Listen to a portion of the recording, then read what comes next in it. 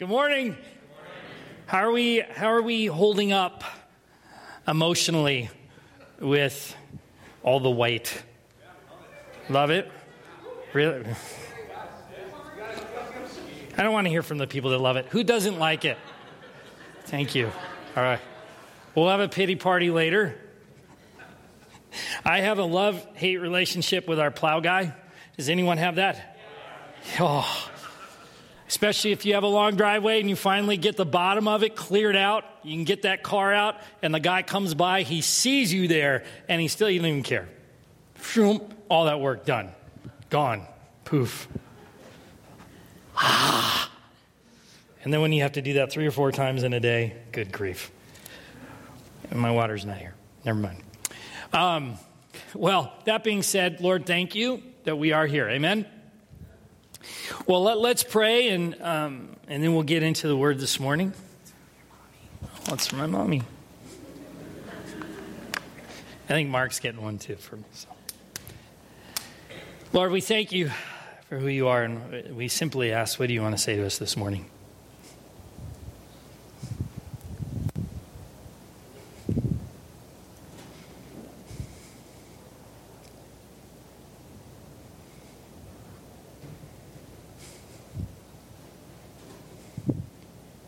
Help us to be mindful and aware of your voice. Even if recently it's felt foreign to us. Give us eyes to see and ears to hear this morning. We all walk in with different things, carrying different things in our hearts. And you know them. You know every single one of them. So help us this morning get into a posture to surrender those things so that we can be aware of you. Help stir up the courage to engage you. May we not measure ourselves by what we've done or not done, but how much we're loved by you. And give us the capacity to receive that this morning. And we thank you, Lord, in Jesus' name. Amen. Well, how many, we're in year, I think 3 now, going into year 3 in Romans.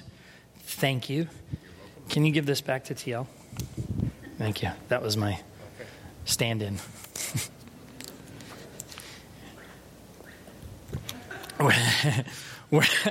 We're entering year 3 in Romans. How many have enjoyed this series? How many have a love-hate relationship with it? It has been challenging, has it not? And now we're in one of the real challenging passages. They're all challenging, but I feel like each new one we're in, I have to say that. Now we're in a real challenging one. And we're in chapter 12 of Romans. How many are aware of chapter 12 of Romans? We love chapter 12 of Romans. It's a great chapter. And we've been through a lot already in just a few verses. And today we're going to go through verses 6 through 8. But to recap, and we'll read from 3 through 8 this morning as we get into the word. But last week we hit the passage that's talking about body life, that Paul makes the analogy that the body of Christ is made up of many parts, and Christ is the head of that body. And so often we can forget that we need each other because we are part of one body. We're in it together. And then oftentimes we forget who's the head of that body. We might use his name, but we have to remember that Jesus is the only one who has authority. He's the only one. He's the head of the church body, the people that believe in who he is, the people that have relationship with him. And historically speaking, the church hasn't necessarily been the greatest representation of that. We try to be, but oftentimes what can happen is we see a lot of division. How many have been a part of a church split or seen one, heard about one? Most of us. Is it not devastating? Is that what God had planned? Is that the design of the body? No, because he's the head. When we take the headship from him, even in his name, division can happen. And we are to encourage one another to belong, and we all do belong, but to give ourselves over to Jesus first. Not what we want, not what we think we're entitled to, not what we believe theologically, and if our theology is better than someone else, we must submit to Christ. Paul says it. I, Paul, a slave to Christ, I've chosen to submit to Jesus. We don't do that. We don't have the church. We don't. And we talked about last week how God gives us gifts. And those gifts are an expression, they're tools. They're an expression of His love. They're they're given to us to communicate the love He has for us so that the world can know. And no gift is greater than the other. And we are great at comparing them. Are we not? Comparing anything, really. Because I am easy. I have got a PhD in diminishing myself. Is anyone with me on that? You got your PhD in that? Not good enough. My gifts aren't good enough. My this isn't good enough. I wish I had that. I wish I could be more like that. Because that is a cool gift. And Paul is not talking, and we'll hear specific gifts this morning, but that's not Paul's purpose, is to talk about specific gifts. It's the posture into those gifts. That's what he cares about, the posture into those gifts, because your identity is not your gifting. And too often we'll diminish ourselves because we'll think our gift isn't as great as that person's gift. And when I do that, I've tied my identity to that gift. My gift, who I am, is not as good as this one. Look, we all have, I try to move from coveting someone's gift to admiring it. Now, I like to put Mark on the spot. It gives me joy. But Mark, if you know him, he is one of the best listeners. And he makes you feel safe. And he will hear you. And I watch him do this. I've seen him do this. I've been in the room and he does this. And I go, I can't do that. I want that. And people are pouring their heart out. He navigates it. He slows it down. He keeps it at a healthy pace where I'm like, and he's like, okay, you're going a little fast. He says that with me. You're going a little fast. You need to slow this down. He's so good at it. And I look at his gifts and I'm like, ooh, I want that. I want that on my shopping list. I want to have that. But that's the gift God has given him to express it. And for me to diminish what God has given me, where does that put me? I am robbing, Sharon said this earlier, and I'm probably robbing her of the clothes. But we'll have to think of another one. But when I do not step fully into my giftings, I'm robbing the body. And I'm robbing people. Because we have this unhealthy measuring system as human beings. That we think we've got it figured out, that what is of value and what is not of value. And we see gifts that we wouldn't even call gifts every day because we would just call them ordinary things. One of the greatest gifts, and I'm using my measuring system, let me just put it this way. Because I'm going to mess up all over the place in this message. I will probably diminish myself on accident. I will do a lot of different things. But here's the deal. One I admire is the simple act of kindness. You don't hear that in this list that we're going to hear about in a second. We can go, oh, that person's really kind. Do you know that kindness, one act of kindness, a hello, a how are you doing, can change the trajectory of someone's life? It's happened to me when you don't feel seen and someone just naturally acts in their gifting of just saying hi, noticing someone. That's a gift. You think that's something you generate? But we can dismiss that. So last week we talked about that every gift has purpose. Not one is greater than the other. And we cannot diminish it within ourselves, and we cannot diminish it within other people or dismiss it. Now in the church, someone say, oh, man, the preacher, they've got great gifts. Yeah, we yap. I yap. See me diminishing myself, see, automatically. But sometimes we hold some higher than the other because they're more public or they seem like they have more power because we're reading from Scripture. Jesus is most powerful. Like when I look at the impact he had in the Gospels, it wasn't even so much what he was teaching, even though it is powerful. It is how he lived next to people, how he related to them, what he did. The woman caught in adultery, he was not spouting off Scripture. He was sitting there with her in her sin and in her pain. It wasn't the flashy thing of teaching her theology and all these things. It was the simple act of staying with her, whether he agreed with her behavior or not. He showed that she was seen and loved. And people have that gift, and we can't dismiss that. It's powerful. It's not powerful. It's extremely powerful because it's an extension of God's heart. Now, if you have your Bibles, please open them up to chapter 12. And we're going to read 3 through 8, but focus on 6 through 8 this morning. For by grace given to me, Paul says, I say to every one of you, do not think of yourself more highly than you ought. This is a posture he's talking. But rather think of yourself with sober judgment in accordance with the measure of faith God has given you. Just as each of us has one body with many members, and these members do not all have the same function, so in Christ we, who are many, form one body. And each member belongs to all the others. We belong to one another. Verse 6, we have different gifts according to the grace given us. If a man's gift is prophesying, let him use it in proportion to his faith. If it is serving, let him serve. If it is teaching, let him teach. If it is encouraging, let him encourage. If it is contributing to the needs of others, let him give generously. If it is leadership, let him govern diligently. If it is showing mercy, let him do it cheerfully. Paul's using gifts that would have been heard about or known or people would be familiar with, but he's not so concerned about what the gifts are, but our posture in those gifts.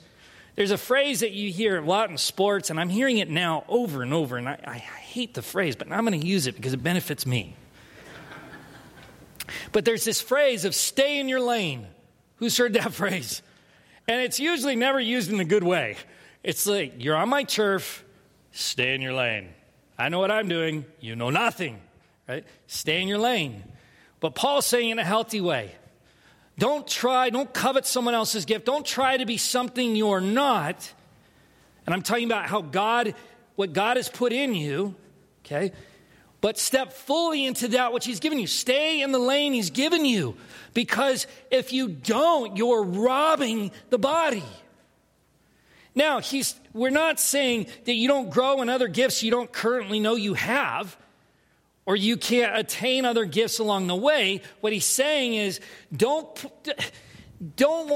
start desiring other things. Look at what God has given you, because he's entrusting it as a tool. Now, here's something that we have to make a proper delineation between. There is a difference between purpose and function. And oftentimes the gift becomes purpose. The giftings are from God, for God, and they glorify him. They're wonderful. They are not who you are. The purpose is more about the who and why. Your purpose is that you were loved. Now, we've seen that on bumper stickers. We hear it all the time. John 3:16. No. We know we're loved. We know we're loved. We know we're loved. We know we love. Yeah, but kind of. The love of God is so vast and so deep and cannot be contained in words that oftentimes it doesn't have the power that it really does when we say it. But your purpose is to be loved. He created you for his pleasure. And our purpose is to be loved and to love in return. To love him and love one another. Because we are fearfully and wonderfully created. Your purpose is to be loved and to love. Done. That's what it is. The gifts come in to communicate that. To help communicate to the world, not just inside our church buildings, but to the world, that love. The giftings aren't to make you feel better about yourself or that you have some mystical purpose. It is to reveal the very heart of God and how he feels about the person in front of you as well as you. That's what they're for. And God uses them in all different ways, and he's created trillions of people that are all different, that all have different gifts. How he does that, I don't know, but he's that big. And if he is love and love is God, his love is that big and that vast. And he will do what he wants to do through who he wants, and we are not the ones who judge if it's valuable or not. Because too often we'll dismiss it. We'll dismiss it in ourselves. We'll dismiss it in others. And it's not healthy. It's not. I have spent my life diminishing and comparing myself. I still do. And I know this stuff, but letting it sink from here to here and in your environment is another story, is it not? I mean, from a very young age, I wanted what the athletic jock guys had. I remember all through school. And I was just a little average Joe. I worked hard, but I was a little average Joe. And you know what annoyed me? Is that I always wanted to be the 6'4" handsome guy.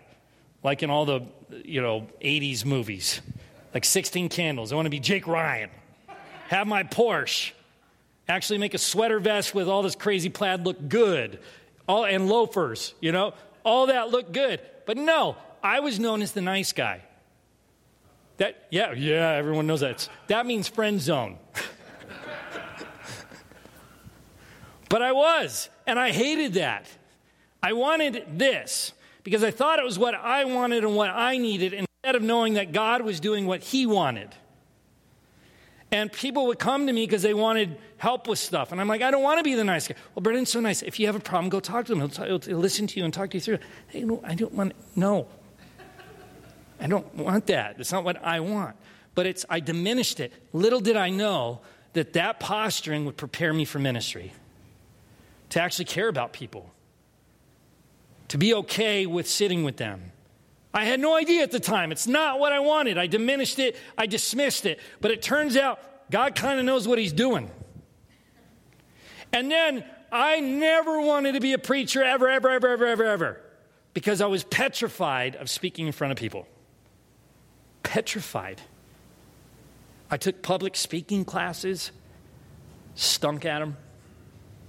I would put myself, and you have to debate in those classes, so I would pick something that was not very popular so that I could take criticism, prepare me for the pulpit. That was a bad view of the church, by the way, too. And always, all these different things. And I would dismiss these giftings. I'm not good at that. That's not my thing because it's not what I want. But what he wants for me is to benefit his body so people will know that they are loved. And each one of us here has giftings that he has given. And again, they're not your identity.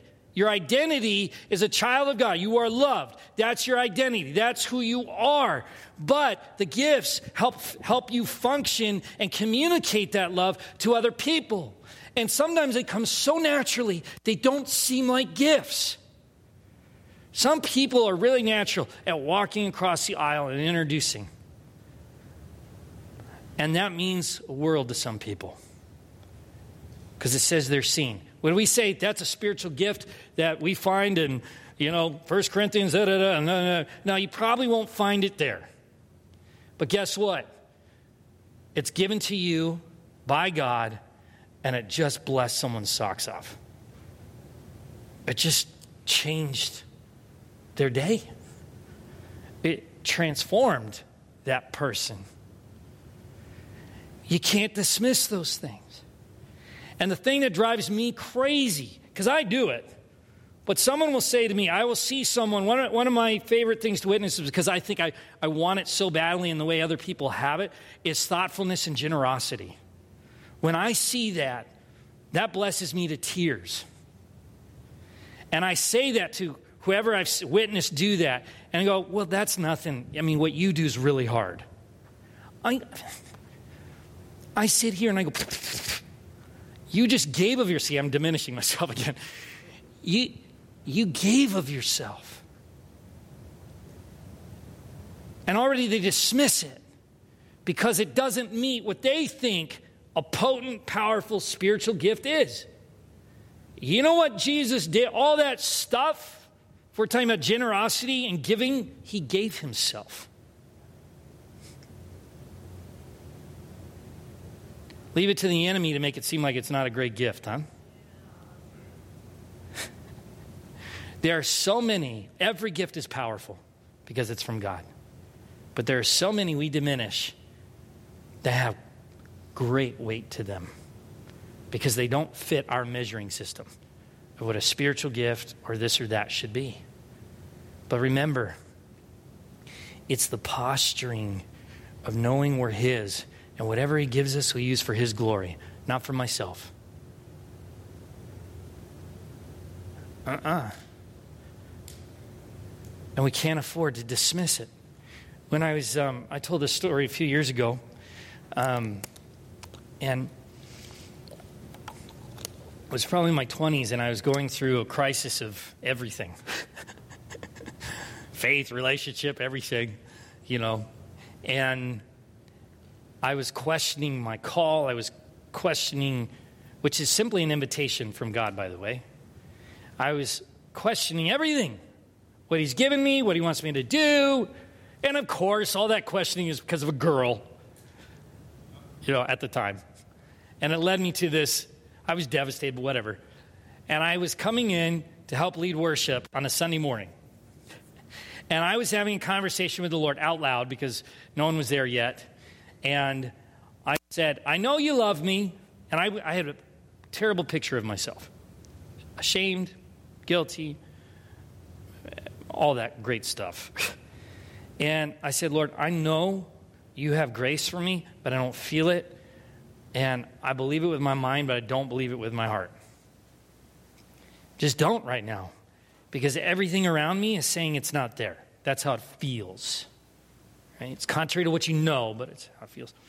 So that morning, a friend of ours who is into this spiritual gift stuff and amongst other things, and I would always go, I think it's kind of funky, and some of those guys that see angels and all that stuff, and I believe they exist, don't get me wrong, but this is not about angels or no angels. Clearly there are in the scripture. But he had a grandson who was off the walls, 8 years old, running around, boom, boom, boom, boom, boom, boom, boom, boom, boom, boom, boom. And when you're already irritated with yourself, and that happens, parents, people that have worked with kids, perfect timing, isn't it? Does it make you calm? No! What is that kid doing in the house of God? It's that feeling. And the grandfather was looking at me and talking to me, and he said, he goes, I think there's an angel behind you. I went, oh my gosh, here we go. And I'm like, theologically, I believe in angels, but I'm not really buying there's one right behind me. And I think he has a gift for you. Oh gosh, okay. I'll humor you, dude. Really? And so he calls his grandson over, this cyclone of terror, and he runs over to me. And his grandfather says, I think there's an angel behind Brendon, and I think he has a gift for him. Do you know what it is? He goes, hold on, Grandpa. He runs to the altar. He gets down on his knees, and he folds his hands. And now, man, I'm in full cynic mode. I'm going, oh, my gosh, this is pathetic. This is a full-stage Broadway drama. I can't do this, Lord. I can't do this. This guy doesn't have anything for me. There's no giftings here. He's 8 years old. He's got nothing I need or I want. And I'm saying this. I remember this vividly. And that kid comes up. He runs like a cyclone right back to me, stops in a freaky-deaky way. He just looking at me like The Shining. Creeped me out, legitimately. And he says with clarity, like an adult, he says my name. First, I didn't even know he knew my name. He says my name. He goes, Brendon, there is in fact an angel standing behind you that has a gift for you. Okay, yeah, I heard that part, the first run through. Still being cynical. And he goes, Jesus has the gift of grace for you, and he wants you to receive it. Yeah. I said, say again? And he says with the same clarity, the same thing. Jesus has a gift for you, and it's his grace, and he wants you to receive it. And then he runs out of there like the Tasmanian devil, and I'm sitting there left crying because I dismissed that God can use anyone with anything. I wasn't impressed with him. I didn't leave going, oh my gosh, an 8-year-old has this gift. I was left knowing that I was seen and loved by the Father. It wasn't about, oh, he functioned in this great, incredible, super spiritual gift. He irritated the heck out of me. Really what it was Jesus used him and the simplicity to say what he said to rock my world. When people ask me, because they do, who are some of the most influential people in your life? I say, Jesus through this kid. Every time. And I never saw him again. But it taught me it doesn't matter who, it doesn't matter where, Jesus will use who he's going to use to communicate to you what he wants you to know. And the church is the extension of his heart. We're meant to be the models of that love and grace to everyone, which means you have to be obedient and step into that gifting, whether you think it's great or not, because it comes from the Father who is perfect and loves you perfectly. And he wants you to step into it. It doesn't matter what it is. It's the faithfulness to go where he goes and be used to be the heartbeat of Christ to someone.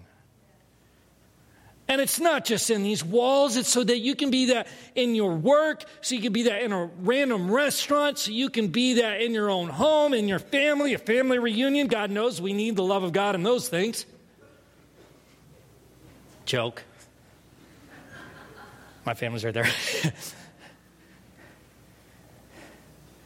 But do you see?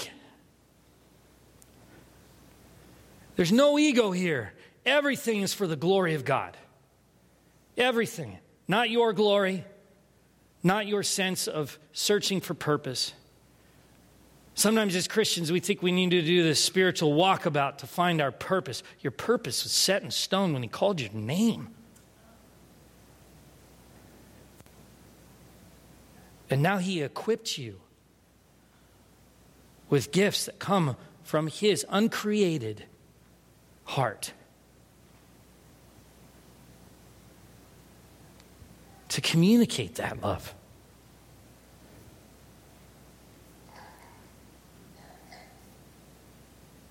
The gifts are great. He's greater.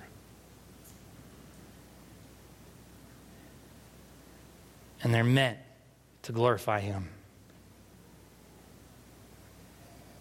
Calls in our life happen. They're good. I'm not saying they're bad. They're amazing. But too often we make them synonymous with our identity and our worth and our value. No, that's already set, folks. These gifts are tools now to help communicate that value and worth to the world. Not to keep reminding you you're of great worth. Or that you have this ability. That already does that. So we have the honor to be the body of Christ, to not be divided, to be united in his name. The best humanity can do to achieve unity is uniformity. Jesus is the only one that can bring unity. So we're part of one body. We encourage one another. We engage conflict with one another. We don't run away. We submit to Jesus, not to our own understanding, not to our own gifting, but to Jesus, and allow him to unite, which only he can unite, and be an extension of his heart to the world.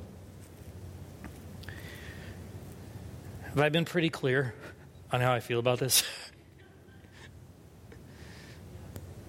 The gifts are great. He's greater. We're going to have a time of communion, and And as we do that, that's all I want. I want us to you do whatever you feel the Lord leading. But remember that you are so deeply loved. It almost feels ridiculous to say because it doesn't capture the depth of it, my words. But the encounters with Jesus does. And as we come to the table, just thank him. Start with that. And he'll lead you wherever else. But a celebration of thanking him for who we are in him. And for those of you that are visitors, what we do in communion is we come down the aisles and we go to the tables that you'll see over here to the left and the right. And we believe in the priesthood of all believers. And so we believe that you can conduct communion. And if you sense anyone in the room to invite with you, whether family, friends, or stranger, I want to encourage you in that. And pay attention to what you feel the Lord saying to you, because he may want to invite someone with you to partake. But let's pray over the communion this morning, for the remainder of time of worship that we have together. Lord, we glorify you. Without even doing anything, you're good. Your goodness is not based on merit, but out of your goodness, you do things that we just cannot fathom or comprehend. We, based off our own measuring system, may not understand why you love us, but I thank you that you do. I thank you that as soon as my name was written in the book of life, I have value. It cannot be taken.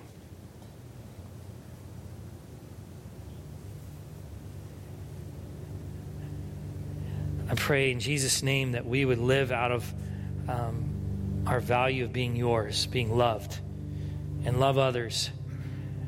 And in doing so, we would love through the gifts that you give us, that those gifts would honor you and not ourselves. I don't want to be synonymous with my gift. I want to be synonymous with your name, who you are. I want people to encounter you through my giftings, not encounter my gift and leaving it there. So we pray your blessing and protection. And some of us need to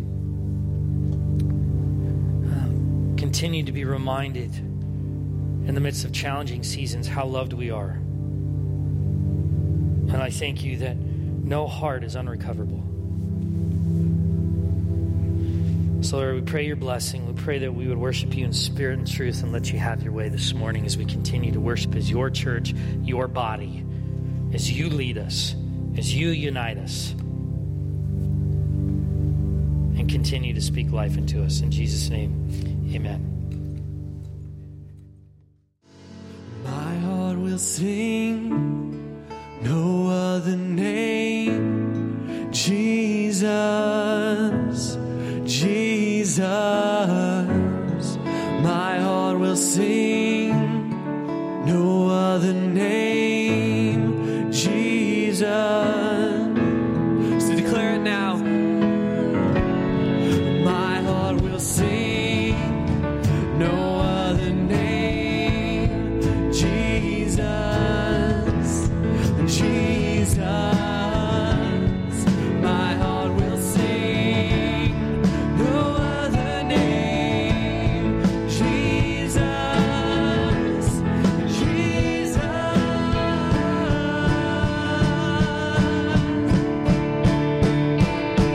And no, I'm running to your arms, I'm running to your arms.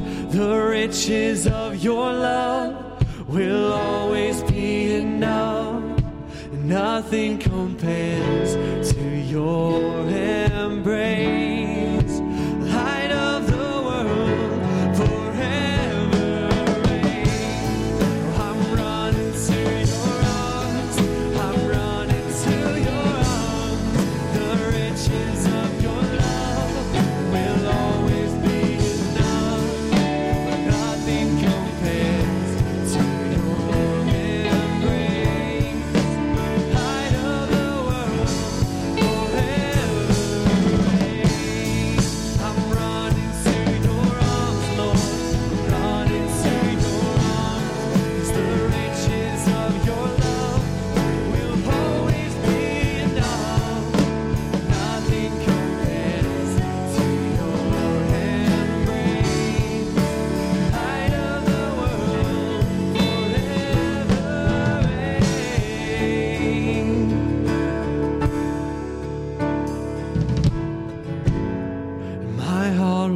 sing no other name.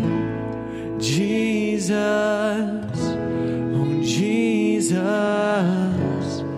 my heart will sing no other name. Jesus, Jesus.